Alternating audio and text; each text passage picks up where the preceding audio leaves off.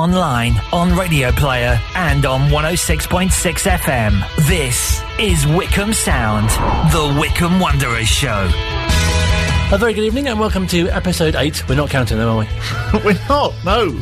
Stop counting. We stopped counting at 4, I think. I've already overdone it. Welcome along, Mo. A fantastic week as we celebrate Wycombe Wanderers' first point in the Championship. Oh, it was fantastic on Tuesday night. It was really good. And everybody at Adams Park had a big grin on their face, who was of the light and dark blue persuasion. And against Watford as well. Indeed. I couldn't see it at all. As I said to Luke on drive time, when I was reporting in from the ground beforehand, I thought Watford probably would win fairly comfortably. And the fact that it didn't happen, but it goes back to the thing we keep saying. Wycombe have played so well in the majority of games so far this season and do not deserve to be where they are in the Championship. And it was fantastic that actually against Watford, finally, we got a point. And so cruel to have that point snatched away on Saturday at Norwich as well. Oh dear, yes. Gavin Ward, you won't be forgiven in these parts for a long, long time. Definitely, no, sorry, Mr. Referee, you weren't very good on Saturday. So coming up in the next hour, we'll get Gareth Ainsworth's thoughts post those two games. We'll also hear from free kick and corner specialist Joe Jacobson as well. We'll be hearing from Matt Cecil about the club's decision not to publish a programme on Tuesday for the first time in years. Park Life. Indeed. Also, we'll be chatting to 50s striker Dennis Atkins. Some fantastic stories, including he played, in fact, in the first time Wycombe played Watford in 1959. He loves a bit of it, he does. And we'll also be hearing from Will the chef.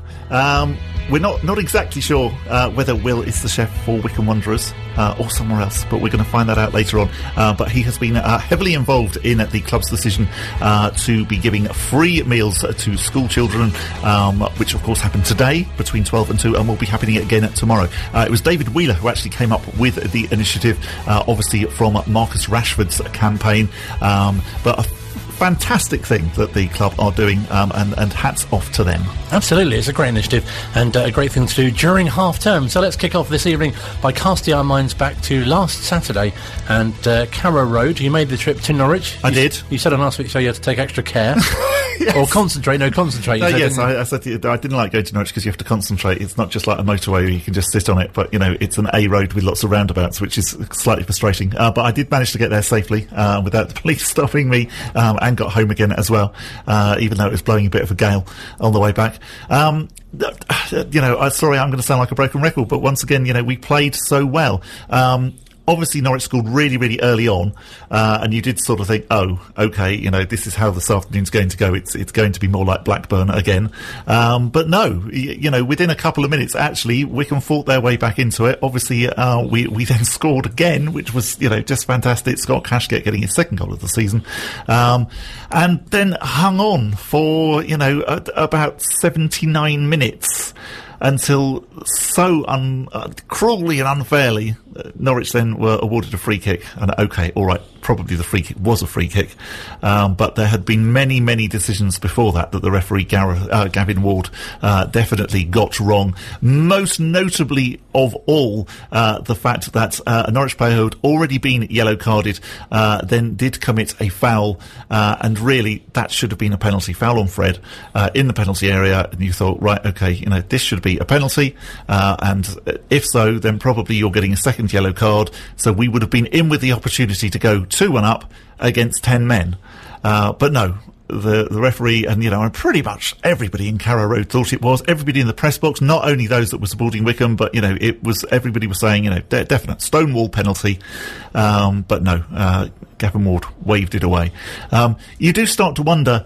I don't really want to be calling for VAR in the Championship because I don't think it adds very much. I think the Premier League games, the people that I know that have sort of had to live with it week in, week out say that it's not very good. But those decisions, you do think, well, yeah, actually, maybe we should have VAR in the Championship. Because Gareth alludes to it, but do you think it's because, Wycombe are new to the division and the more established teams get the decisions go Definitely. their way? Yeah, I mean, that seems to be how it is. And again, I know that that's something that you see time and again in the Premier League, that it's very much felt that, the big six teams, particularly if they're playing one of the smaller teams, normally get the decision. And it seems to be exactly the same in the Championship, that yes, the referee, looked at it and thought, well, yes, okay, Norwich have probably got more talented players than Wycombe, so therefore does that mean Wycombe are more likely to foul and more likely to be trying to deceive to get the decisions?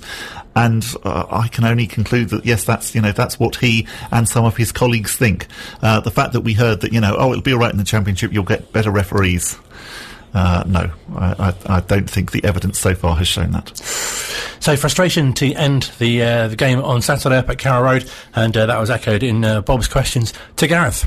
Gareth, I feel gutted and slightly furious, whereas actually you look very, very calm at the moment. That's all right. I'm not going to lose it. I'm 7 games into a Championship season, which, if I'm honest, was beyond our wildest dreams, and we're absolutely loving. The performance today was superb, really, really was, and I'm glad that there's a handful of people here. I hope they're going to report good things about that, because crazy start. We seemed to be the opposite of what I was asking, but as soon as they scored, we slipped into gear.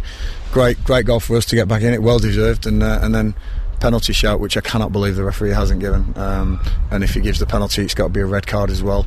There's a potential another booking on somebody. We're just not getting it at the moment. Wycombe seem to be on the end of some decisions that are baffling me at the moment, but maybe it's because we're this new club in the Championship that not many people have heard of, but we're making a noise, and performances like that will go a long way in securing our future, and I'm really, really proud of the boys today. I mean, what I always think is brilliant about you is you are very fair about referees, but I'm assuming that Gavin Ward is not going to be on your Christmas card list this year. Listen, I wouldn't like to be a ref, I always say that. I just hope that the eyes around the world will see that and go, you know what, they were hard done by today, and it's not all about results. Performances are important, very important, and every single boy in that dressing room has given me everything. As a manager, what more can I ask? That's all I can ask, and it's up to me to get it right tactically and selection wise. And it's just gone against us today. I think everything was spot on. Just tiny little detail there with maybe a referee's decision, or a sloppy free kick, or the first 5 minutes we're chasing the game. But I think on the whole, I'm really pleased with 99% of that performance. It's a real good performance, and if we keep playing like that, we'll have no worse staying in the Championship.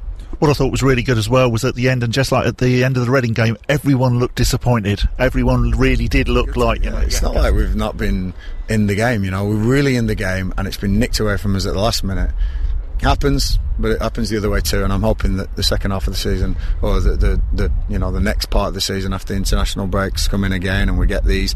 I mean, the season is a long old season. I think there's 39 games to go. There's 100 and however many points still available, and we only need about 50 of them, and I'm pretty sure that there's enough in that dressing room to get those. So you must, I guess, really put into perspective that it's still very early in the season. Indeed, yes. The fact that 100 plus points are still available is good to hear. And Gareth clearly believes in the sort of, well, eventually, if you're not getting the decisions, they'll go for you. Exactly, your luck will turn at some point, and you will start getting the decisions across a 46 game season. So I thought that that was quite good.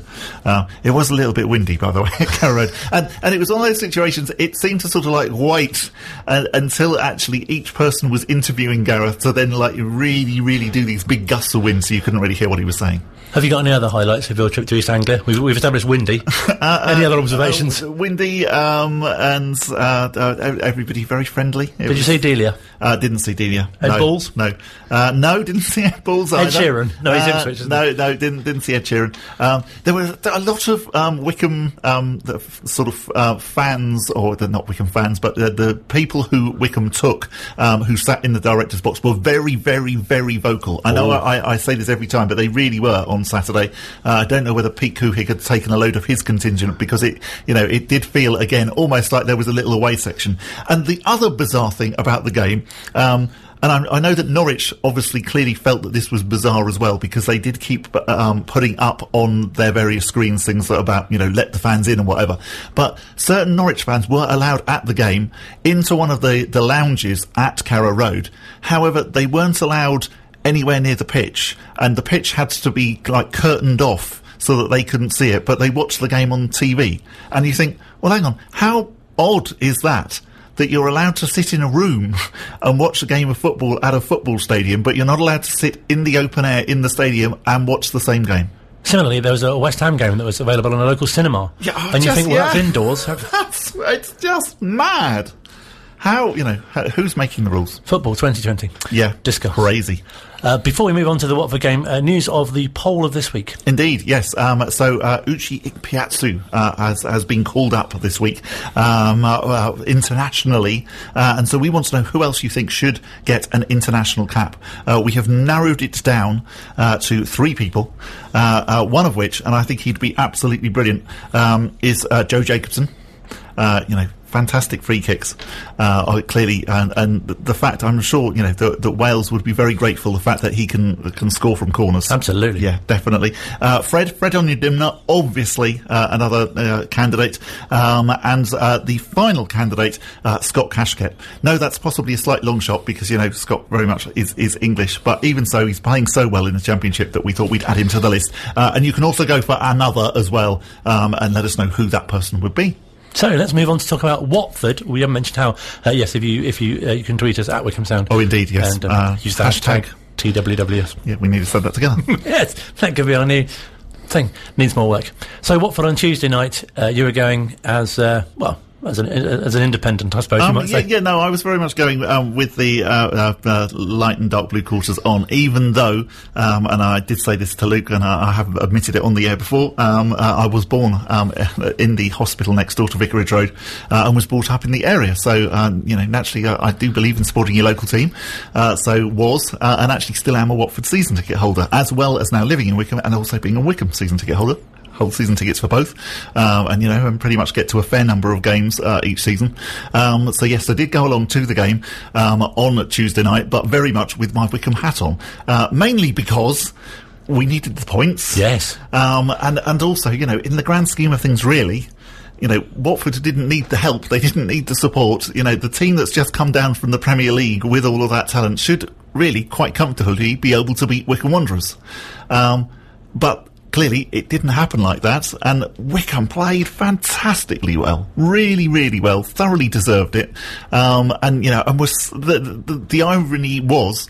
So often this season we've said, we're so unlucky not to get a point. Well, actually, on Tuesday night, so unlucky not to get all 3 points. And so exciting, speaking to you after the game as well, to hear of the many, many chances that were created as well. Yeah, I mean, that was the thing, that particularly in the first half, Wycombe created 3 or 4 chances, in particular the one that Bayo blasted over the bar, that, really, we should have gone in at half-time, possibly 1, possibly 2-0 up. It was also nice to hear that, there were comments at the end from the Watford manager and also from Ben Foster, very, very complimentary and very much saying, actually, we were very lucky that we didn't lose that game, because really, I think they felt that they deserved it. Ben Foster got man of the match, and I think that says it all. And you could see just the quality of him, how he is not still playing really A in the Premier League and B for England. I know he retired sort of from England, but he's a fantastic keeper. It must have been so exciting to see a second goal as well. Yeah, absolutely. And again, you did sort of feel that it wasn't going to happen. It felt very familiar. Once Watford scored, you thought, oh, okay, we've done really well. I can't quite see how we're going to get back into this. And certainly for the 10, 15 minutes after Watford scored, we didn't really look like we were going to be able to get back in it. But then, set piece, Anthony Stewart doing again like he did at Wembley, super goal. And, again, we had chances after that. And clearly, put the ball in the net. Another Joe Jacobson special, which came possibly off Alex Samuel, Ben Foster, depending on who you speak to. But again, unfortunately, the referee, who clearly doesn't know about JJ and his corners, decided that somehow Ben Foster had got fouled and so disallowed it. Having said that, though, then I think we have to also talk about the Glenn Murray chance right at the end for Watford, when all of a sudden, there he was unmarked in the area, and it really looked easier for him to hit the target than to put it wide. And again, you thought, every game this season, we know exactly what's going to happen now. The net's going to bulge, and our hearts are going to be broken. And goodness me, he put it wide. And, and we all breathed a sigh of relief, and quite quickly after that, the referee blew the whistle, and, and yes, the celebrations went on quite long into the night. Well, we'll hear from Joe Jacobson about his prize-winning corners in a few moments' time, but first, Bob spoke to Gareth after the game. You were so unlucky as well, I felt, not to actually get all 3 points against the side who beat Liverpool back in February. Yeah, it's awesome to say that, and when you do say that, it's a real belief. These boys are stepping up their game, Anthony Stewart, goal, what a fantastic finish that was, and chances. Scotty Cashcott looks lively in every game he plays in. Bayo being back, I thought was an absolute talisman captain's performance by him. Really thought we deserved all 3 points tonight, and if anyone says different, then they see football a little bit differently to me. But it was a real complete performance, apart from conceding that one goal, and we'll have to work on that. But I'm sure Saturday will come quick and get these boys recovered for the next battle and the next points on the board that's going to keep us in this championship. I thought what was so impressive as well was that actually you came from behind. Yeah, and that's a step. First of all, it's the first point. It was a comeback again, which is something new to us. We scored the first goal, and actually Norwich on Saturday, we came back into that one as well. So there's two times there against two Premier League sides really set up to go back to the Premier League. They've scored against us, and we've not accepted that. We've come back and we've got back in the games, which has been a real powerful statement from Wycombe Wanderers. So absolutely brilliant. Really looking forward to Saturday now, and then we've got Birmingham and Forest coming after that. These all sound like cup ties to me, and it's awesome just to be in there. Well, and it is wonderful as well, and I think people who've seen every game will know that actually we are competing in this division. The last 4 games, definitely. First 3 give me a little time to work this league out, and I thought we did in Blackburn and Swansea. Obviously, we got taught lessons about what's going to happen in this league and how we have to sort it out. But the last 3 games, we've played 3 different formations to try and negate what the opposition do, and I think we've been brilliant. I think Millwall would deserve something. The corner goes straight in. We could have get a point. Norwich on Saturday, I mean, the more I talk about the referee's decisions there, the worse I feel. And tonight, again, we've scored direct from a corner, which Joe Jacobson's it's not a rarity for him. He does it often, and the referee's seen something in there which I haven't seen again, but I'm maybe blue quarter tinted glasses, you never know. But brilliant performances, and if we keep playing like that, we'll have no worries of staying in this league this season. Really proud, and that one's for our American owners as well. They've backed me to the hilt, and I'm hoping they've seen that tonight and gone, you know what, we're proud of what we are, and we're Wycombe Wanderers. It does sound fantastic. You get a feel there's a bit of a corner being turned. That makes more sense. These are actual words now. Fantastic as well for Joe Jacobson, who this week has been named in the Sky Bet Championship Midweek Team of the Week. Hooray! And very well deserved. Absolutely. He's having a great season so far, and caught up with Bob afterwards as well. I asked you before the season began whether you practiced scoring from corners, and I'm pretty sure you said no. Are you sure you weren't lying? Look, we sometimes we'll do set pieces with Dobbo, the assistant manager, and he goes through where to hit the ball, and sometimes he says shoot. Sometimes he tells me, to have a look if he sees weaknesses in the opposition. And today wasn't actually one of those days, but we have a few different corner routines that we do, and a few little subtle changes. And today, we scored from one, we nearly scored from another. So it's an important aspect of the game. There's lots of free kicks, lots of corners go on every game of football in the world. So why not try and make the most of all of them? I've seen all of the games this season, and you've competed in almost all of those. Today I felt you were really unlucky not to actually get all 3 points. Yeah, so do I. I think we haven't got the points that we probably deserve this season, especially the last probably 2 or 3 games at Reading and Norwich. I thought we performed really well, and like I said in the change room, we've grown every week, and we've managed to kind of have that belief that we do deserve to be here, and we're capable of being here and competing at this level. And we've played, Reading, who are top of the league, and we've played Norwich and Watford, 2 teams coming down from the Premier League who are expected to go straight back up, and more than held our own against both of those teams. So, we know it's a tough league, but we've got to have the belief that we're good enough to compete. And, I think tonight will give us that springboard to think, right, we're good enough to get points and score goals, and hopefully we can move up the table.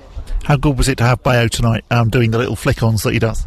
Yeah, he's a huge asset for us, and when he's on the pitch, we've got to use him. There's no point in having him on the pitch and not using him, but I think people don't realise how good he is with the ball at his feet, and he created a lot of chances today, holding up the ball, setting people, and that starts attacks and things like that, and he's integral to how we play. So he has been a big miss, and now that he's back, and he's obviously not 100% fit yet, but the more minutes he gets on the pitch, the stronger he looks. And I think today he wasn't supposed to play as many minutes as he did, but he felt good, he felt strong, he was being important for us, and he was causing havoc for the opposition. So I don't think the gaffer wanted to take him off at any point, but again, it's another positive for us to have him back involved, and Big Ooch as well coming back fit is another huge thing for us.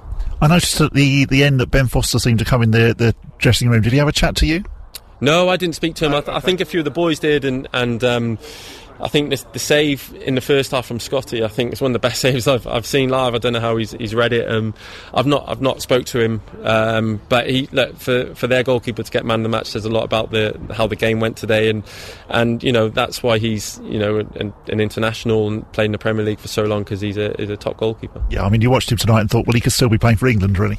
Yeah, I think so, definitely. I think he's more than capable. Last season he was one of the top goalkeepers in the Premier League, so fair play to him to still be at that level at 37, 38, whatever he is, and it looks like he's got many more years in him. Joe Jacobson still leading our poll as well as to who you think deserves an international call-up from the few games that we've had already this season, and also fantastic to catch up with Matt Cecil after the game as well to find out about the match day programme. So tonight, for the first time in probably years and years, there wasn't a programme. I know this is something that fans actually get, from particularly one like me who does collect them, is quite passionate about. Can you just explain, I think we probably all understand the reasoning, but can you explain why there wasn't a programme tonight? Yeah, I'm just like you, Bob. I think my dad's attic is still full of programmes from the 90s, and as a kid I remember coming to games, picking them up, flicking through them, doing the crosswords, seeing who the mascot was, and they were a real keepsake, and particularly for me as programme editor for the 5 years previous to this one, a real pride of joy when it landed in the office on a Friday and we'd flick through it and take real pride in it. So we were really excited to launch, a kind of a revamped programme. We brought on board a new programme editor this summer, with the belief that it won't be long until fans are back, and every programme is going to be a collector's item. We're in the Championship, some of the teams we're playing, the prestige of the whole season means that these collector's items are going to be a real commodity and something that people are going to want. And at that point it looked like we'd have fans back soon. The pilot events were running, and it wouldn't be long until a number of fans were coming through the door, and that's where we'd be selling a lot of programmes. So instead we've had to rely on the model of having them posted out to fans, and obviously that comes with additional charges of postage, and unfortunately the first 3 editions have sold well below forecast, and we've been making a loss, and quite a heady loss, particularly given the time that goes into it, and it's just not something that we can sustain. And it's kind of a case of cutting our losses now at the moment, I think. There are minimum orders and minimum quantities involved with ordering programmes. It's only fair to the publishers that, they have to cover their costs as well. And so just with the pattern that we were looking at from the first 3 programme sales was really disappointing, and we couldn't keep losing, quite substantial sums of money every week. So it's not the end of the programme. But as with many things in football, COVID has put a big dent in a particular plan, and unfortunately, and it is unfortunate for the relatively small number of people that were buying and enjoying the programmes, we're not able to sustain it really until fans come back. But as I say, it's not the end of the programme, it's just a brief blip in the road. I think completely understandable, everything that you said. The one thing I would say is that it was marvellous this season. It really, really impressive. It's always been good, but this season it really was very, very, a quality product. Yeah, and as I say, we brought on board a programme editor, a lad called Henry, who had great experience at Reading previously. And it was his job really to be devoted to it because, as I said, I'd been doing it for 5 years in amongst a lot of other jobs. And I wanted it to be quality, and I wanted time to be spent on it. And Henry nailed it straight on. The design was excellent. We had to put the price up, and maybe that, has put some people off buying it. But again, there's production costs. We've got to meet our margins. We had to pay Henry. Henry's putting a lot of work into it. We don't expect him to do that for free. And so we did the sums of what we hoped would work, and based on a model of selling a certain number of programmes, and that just wasn't being met. So, for now, that's on pause. But we hope to bring it back as soon as we get fans back, and hopefully that's soon. Fantastic. So Park Life will be back. Park Life goes on. And on and on. Look at the joggers running round and round. They love a bit of it. No, okay. Thank you very much to Matt Cecil for speaking to us about Park Life. Still to come on the programme tonight, we will be speaking to 1950s Wycombe legend Dennis Atkins. Oh, this is my bit. Yeah, I thought, a bit like Ant and Dec do. I thought that's how we were going to do it, Yes, we're the Ant and Dec of this programme. We are. We'll be chatting to Will the Chef. Will the Chef. We'll be asking, will the Chef be cooking? Some questions. All that to come here at Wycombe Sound. This is Wycombe Sound. Welcome back to the second half of the Wycombe Wanderers show. I must say a big thank you to the Ex-Players Association, Alan Hutchison and JDT for helping with sorting out some players. Last week we spoke to Ken Wilson, who a couple of times I referred to as a striker, knowing full well he's a winger. Oh dear. I also told JDT we'd be speaking to Terry Evans this week, meaning next week. That's very bad. But apart from that, it's all going really well. 2 out of 10, Colin. This week we're speaking to someone who is an outside right. Way back when. Mr. Dennis Atkins. Yes, who actually played in the first game against Watford in 1959. Indeed, when Wanderers went down 5-1, but he got the one. I saw an advert in the Evening Standard, and it said, Wycombe Wanderers Football Club require players all positions, apply J. McCormick, Lokes Park. So my father, who was a very keen player, he said, you go for it. So I did. And I went for trials, in the late summer, and met other people who also were there trialling. And as a result of the trial, I was signed up and started playing straight away that season. And what were your first impressions? It was a bit awe-inspiring, because it was a step up in a way. I'd had a bit of experience in lower football, junior football, but, to go over there to see what was going on and the class of the players that were there at the time. And so, I was delighted that I was able to be picked out and to carry on playing. And fascinating to be arriving at the club in their very first coach as well. That was the whole point. We went, there were a group of us that actually did, and the decade starting in the 50s was when Wycombe, when Jimmy McCormick arrived, he culled some of the old players, all of whom went and played for Aylesbury United, which included Jock McCullum, who was a legend at the time, and I didn't know that because I was not a Wycombe person. And Jock went to Aylesbury with the others, and as a consequence that left gaps in the team, and I was one of those that was fortunate enough to be picked for the first team for the first match.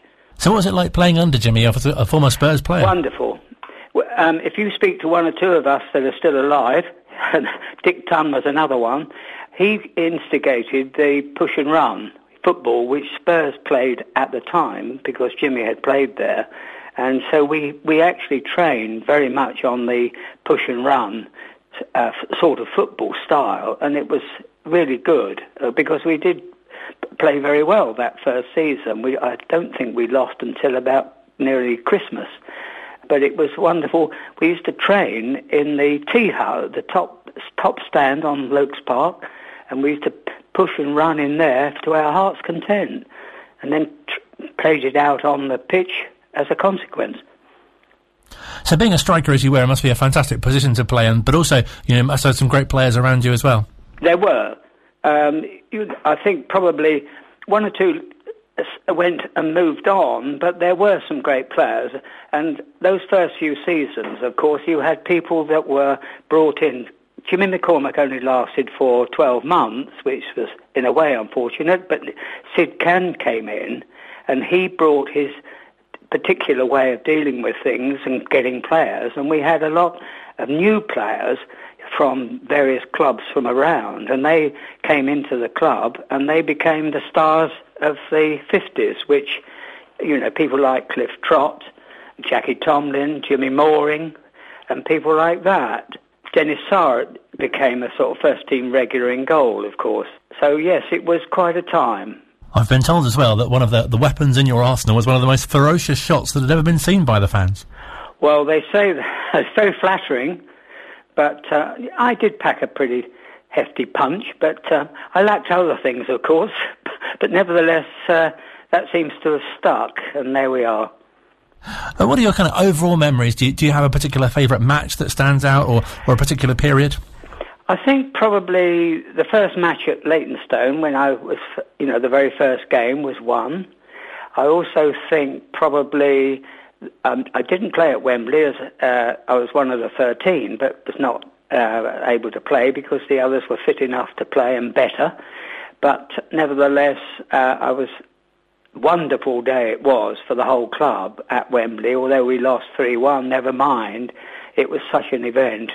And I can remember when we got back to Wycombe after the match, we stopped at the cricket ground on the way in from London, and the supporters towed the coach by hand from there to the Red Lion in the High Street.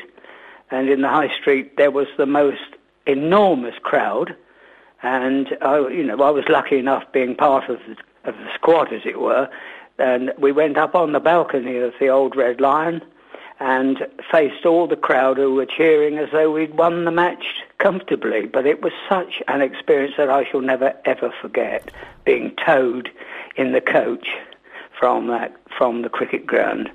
But that was one game. The Watford game was a game I always will remember, of course, simply because of the circumstances of playing against Watford with my partner, as he turned out to be. I became a solicitor with him, and Jim Harrowell, who was a director of Watford, we had a bit of banter about that game before we played.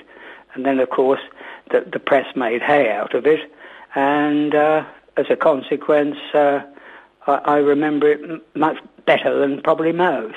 As you say, it must have been incredible to be part of that sort of era, but also, people still today talk about that 57 final. Well, it was something.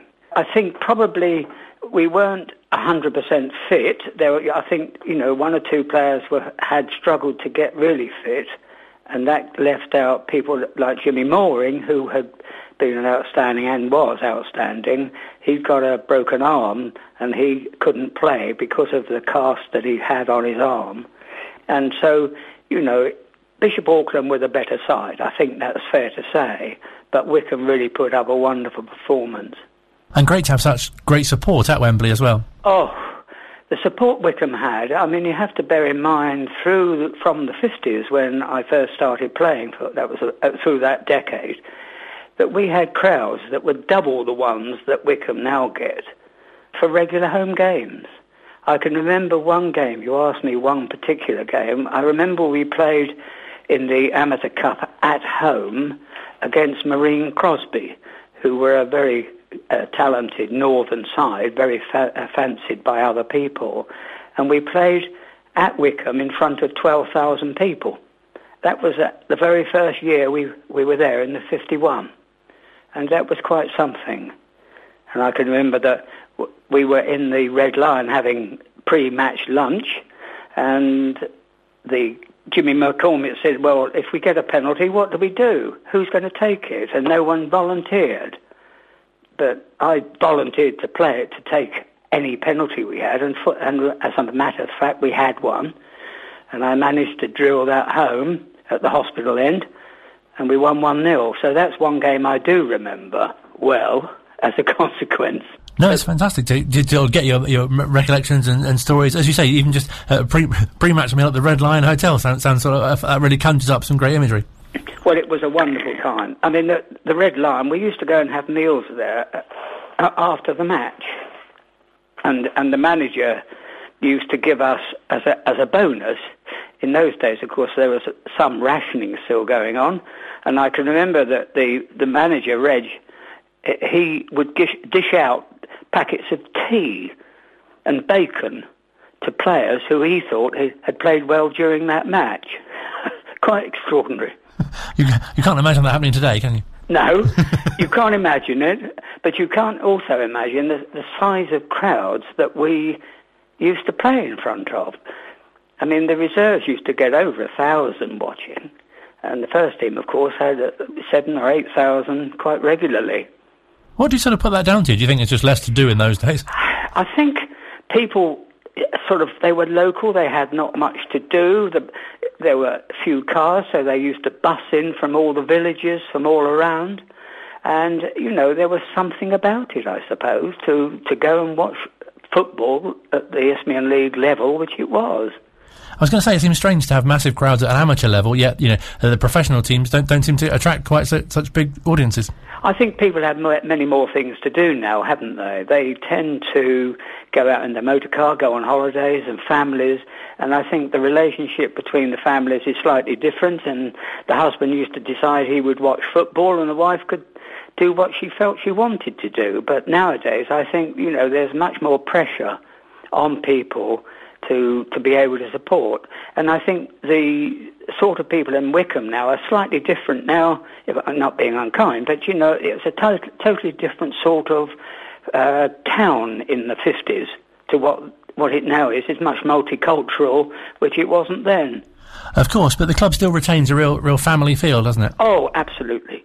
And when I, have contacts, and I think that we meet up every sort of October, November, all the oldies from the 50s into the 60s, and there are, 18 of us maybe of those days, and they're gradually fading, but the support we get is because we all were friends and created a most fantastic club spirit, which we all shared. And, we kept friends and still are of those that we still, are still alive or able.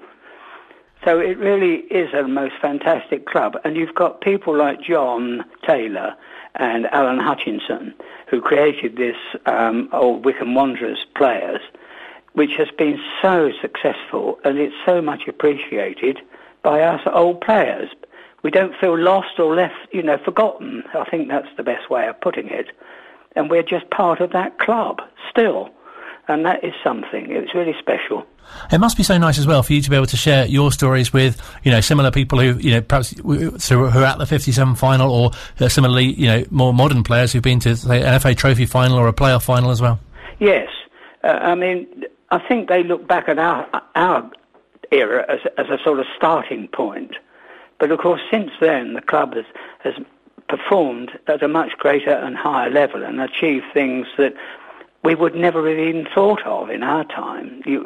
I can remember that Frank Adams, who gave the ground to the club on the basis, that's the old Oaks Park, on the basis that it remained as an amateur club, it was then totally different as a concept. Now, of course, the club became gradually more semi-professional, full professional, and now, but never losing what we shared at the time we played. Obviously, aside from the money aspect, but do you ever wish that you were playing now, or do you think that when you played that was a special time? I wouldn't, not so sure I would have been as happy playing now. It's a different game totally, of course. I think players are so much fitter in some ways. Although we trained hard, I think now the training is even greater, and the speed at which the ball is pushed around is so much greater. I'm not sure that, for myself personally, that I would have been able to play as well as I possibly did at the time when I was playing. I think it's a totally different game. I mean, the long ball, the tackling, and so forth. You could tackle without there being any fear of being sent off, for one thing. So it was a much more physical game then. No, of course. It must be such a nice feeling as well to be part of the history of the club. Oh, indeed. It's very pleasurable to know, and to, as I say, the fact that we've got this old players association, and that we meet up once a year, or have done up until last year, and we meet up and to sort of share our thoughts of what it all meant to us during that time. And it was hard, we had to train, of course, but we made such many friends. I mean, we would go out socially together, quite apart from the football. Many of us, we used to go out so many places, theatres and so forth, with the families we used to mix. No, it's a really nice kind of feeling as well, as you say, to be part of that. And it must be extraordinary to think now, from when you were playing, that the club's now in the second tier of English football. I couldn't believe it. I think they were punched above their weight, almost, you could say. And I know it's tough this year, but they'll obviously gain a great deal of experience from it. But I could never have envisaged that the club would have ever reached such pinnacles, as it were. But they obviously have done well, and they deserve, the success that they've got. The pity is that they haven't got more crowds to sort of bring more money in to be able to improve some of the quality perhaps that's needed to keep at that level. No, definitely. Also, it'd be great to get a bit of insight, sort of what you did post-Wycombe as well. Well, I was a solicitor, you see. I qualified as a solicitor when I was playing, and obviously carried on at that, and I'm my practice in Berkhamsted, which is still there. My youngest son is a partner there now in place of me, and the firm is going on. So I carried on, obviously, working as a solicitor and did for 50 years. Must be fantastic to look back on sort of two careers, if you like. Well, it is. They're sort of comparable, and the fact that I'm a Berkhamsted boy, if I can put it that way, I've lived in or around Berkhamsted all my life. So although it's only 15 miles away, nevertheless, Wycombe is in my heart, as it were, because of what it gave to me. Thank you so much to Dennis Atkins for speaking to us on the Wycombe Wanderers show. I was just chatting about the fact that I've got the Watford-Wycombe programme in front of me from the 1950s, and Dennis has got a little bit in the programme. So this is the description of Dennis. Dennis Atkins, outside right, has been with the club since he was very young, but had a spell with St Albans City. A very powerful player with the strongest shot in the game. On his appearances with the senior team, has proved his worth as a goal scorer and a very fast player. Has represented the Berks and Bucks South versus North, and I believe his boss is a Watford director, as we rightly know he was now. Nice feature of the show now. Bob reads to us. Indeed.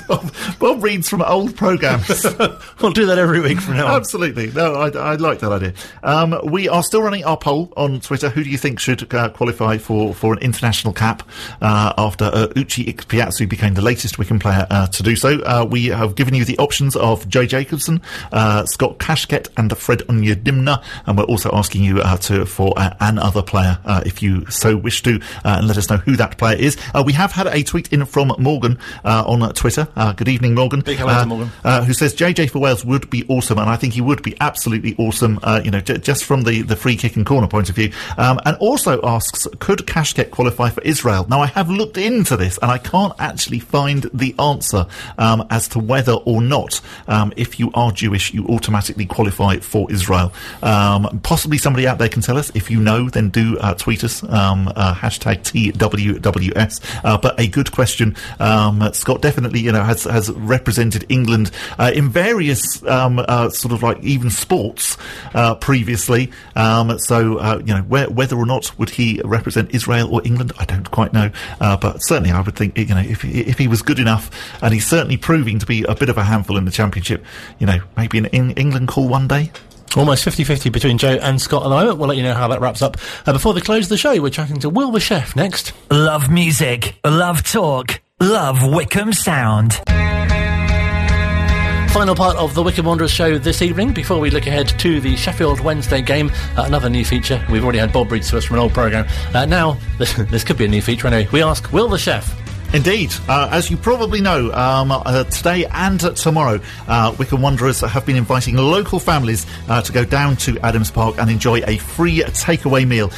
This is in recognition of the excellent work that Manchester United and England forward Marcus Rashford has done in campaigning for free meals for underprivileged school children during the holiday period. It was David Wheeler who initiated the project, and he went along to the club today, along with Daryl Horgan, to provide support in the kitchen. Joining us on the line now, though, is the man who was actually responsible for cooking the food. It is Will. Good evening, Will. Hello there, good evening. Thank you so much for joining us. So you are Will the Chef. Are you the chef actually officially for Wycombe Wanderers? I'm a chef that works alongside Wycombe Wanderers, providing hospitality and catering for hopefully match day events once we're allowed back to the stadium. Okay, so very much it's sort of the hospitality side. Do you ever cook for the players? I haven't at the moment. The restrictions through to obviously the COVID situation we're all suffering from.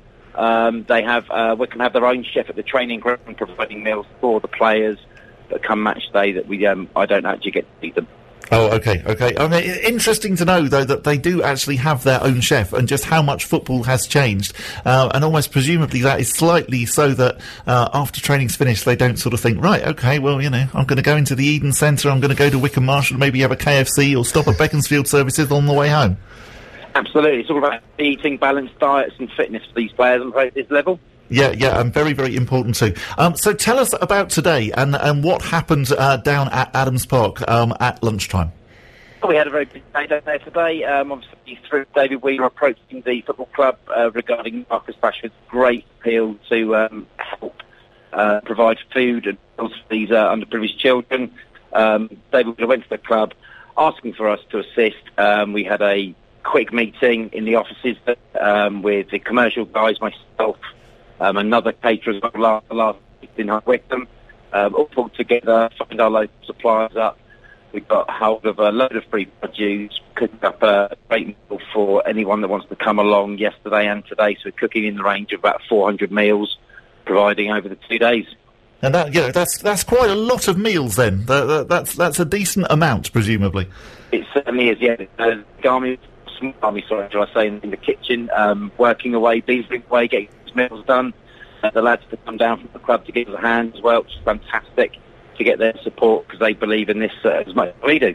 Yeah, absolutely, and it is wonderful, a wonderful initiative by all involved. And I know that there's quite a lot of organisations as well. It's the Sports and Education Trust who've got behind it. I understand that Dreams have got behind it as well. So there's a lot, lot of goodwill from the community behind this scheme.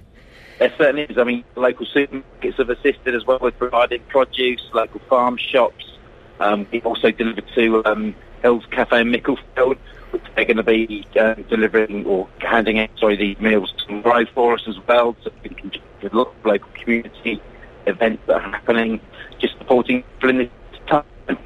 Okay, fantastic. I think we'll leave it there because your mobile phone is ever so slightly dodgy, but thank you so much for joining us on the Wycombe Wanderer show.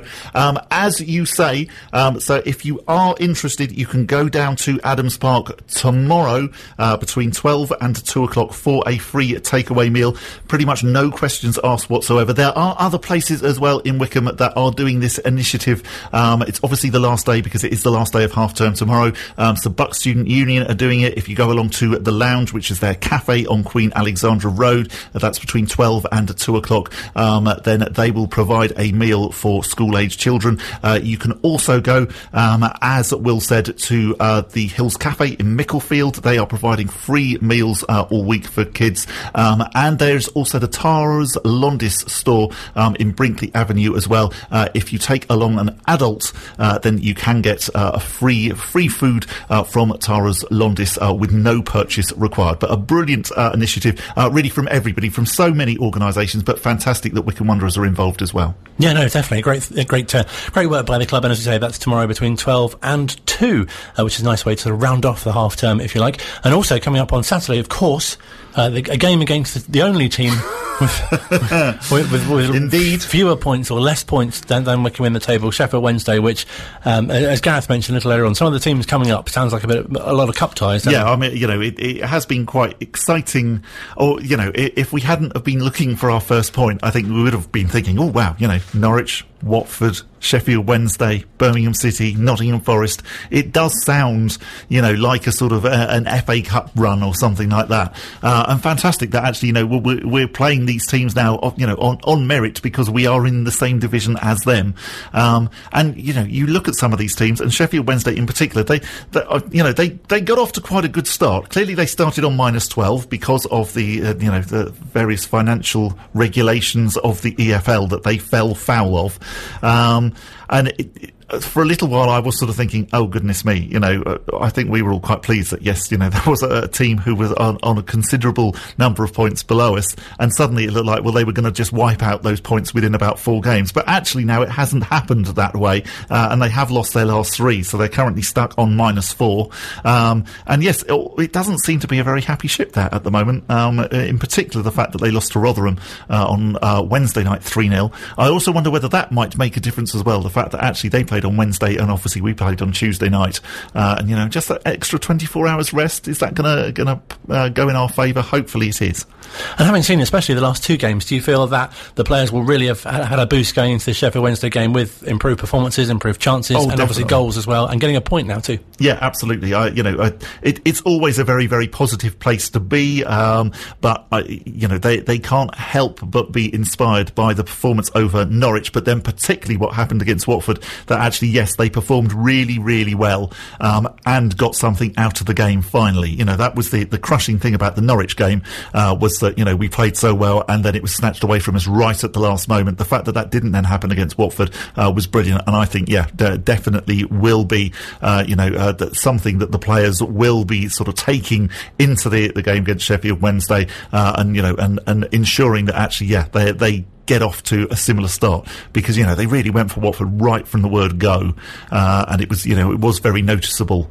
I do wonder, particularly, say, with the Watford game and, you know, a couple of others already this season, so Reading and Millwall, you did get the impression that maybe partly our position in the table, partly because we're this small club, perceived small club who's come up from League One, I think we are being slightly underestimated, particularly in the first half by these teams, and you do very much get the sense that actually, you know, at half-time, the manager of the opposition is having quite a stern word in his players' ears, because definitely Watford, Reading and Millwall all came out in the second half looking a lot more up for it and a lot more suddenly, you know, taking the game seriously, whereas in the first half possibly they didn't in quite the same way.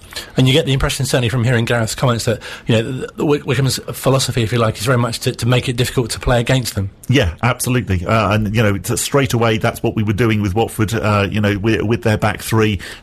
We were trying to make them make mistakes, and the fact that you've got somebody like Scott Cashcat, who is so quick and so fast, you know, he does chase down all of those passes between the defenders and the goalkeeper, and you can see the mistakes coming, and clearly against Millwall that's exactly what happened. Against Norwich again as well, you know, it was a mistake that really led to our goal, so, you know, long may that continue. Interestingly, Sheffield Wednesday are slightly struggling at the back, so they lost centre-backs Aidan Flint and Tom Lees to an injury and to a red card in their game against Rotherham, so neither will feature at Adams Park on Saturday, meaning that they only have one fit recognised central defender. So again, I think that, you know, that's probably playing into our hands, particularly if we place a front three of Bayo, Scott Cashcat, and then maybe either Fred or Daryl Horgan. I think we could make it quite a long afternoon for them. And you definitely noticed on Tuesday as well, the return of Akinfenwa was a real boost. Oh, completely, yeah. And as I said to Joe Jacobson, you know, he just it's the little things that he does that bring so much to the team. So it is his little flick-ons. It's the way that he is able to bring the ball down. So, you know, so there'll be a goal kick, or there'll be, say, a free kick from JJ coming forward, and Bayo is able to bring the ball down, control the ball, and then lay it off to Cashcat, to Horgan. I mean, particularly with Scott, you know, him and Bayo do just seem to have this telepathic sort of like relationship, where the one knows exactly where the other is, even if they're not looking at them. And, you know, and it caused Watford so many problems on Tuesday night. And again, as I said, I didn't really expect that would be the case. I thought it would be Watford causing us lots of problems, and, you know, and Wycombe not really getting much of a look in. And it was the other way round. As with so often this season, you would have watched that and you certainly wouldn't have known which team was 23rd in the table and which one had just come down from the Premier League. So do you get the sense from watching the players that they really are kind of growing into the division, if you like? Definitely, yeah. And I think that's one of the really good things. You know, we're not, with all due respect to this club, we're not Fulham. We're not sort of, in a division where you just think, oh, actually, you know, yeah, we're going to take the money and just go back down again. And, you know, again, apologies to Fulham fans who are listening, but that's sort of, you know, I've seen a couple of Fulham games this season. That's the slight impression that you get, that actually they're just being outclassed. So, sure, we were outclassed in the game against Blackburn. We were also pretty outclassed in the game against Swansea, where they never really got going. Once they'd scored the goals, you know, you still got the impression that they had a few gears that they could go through.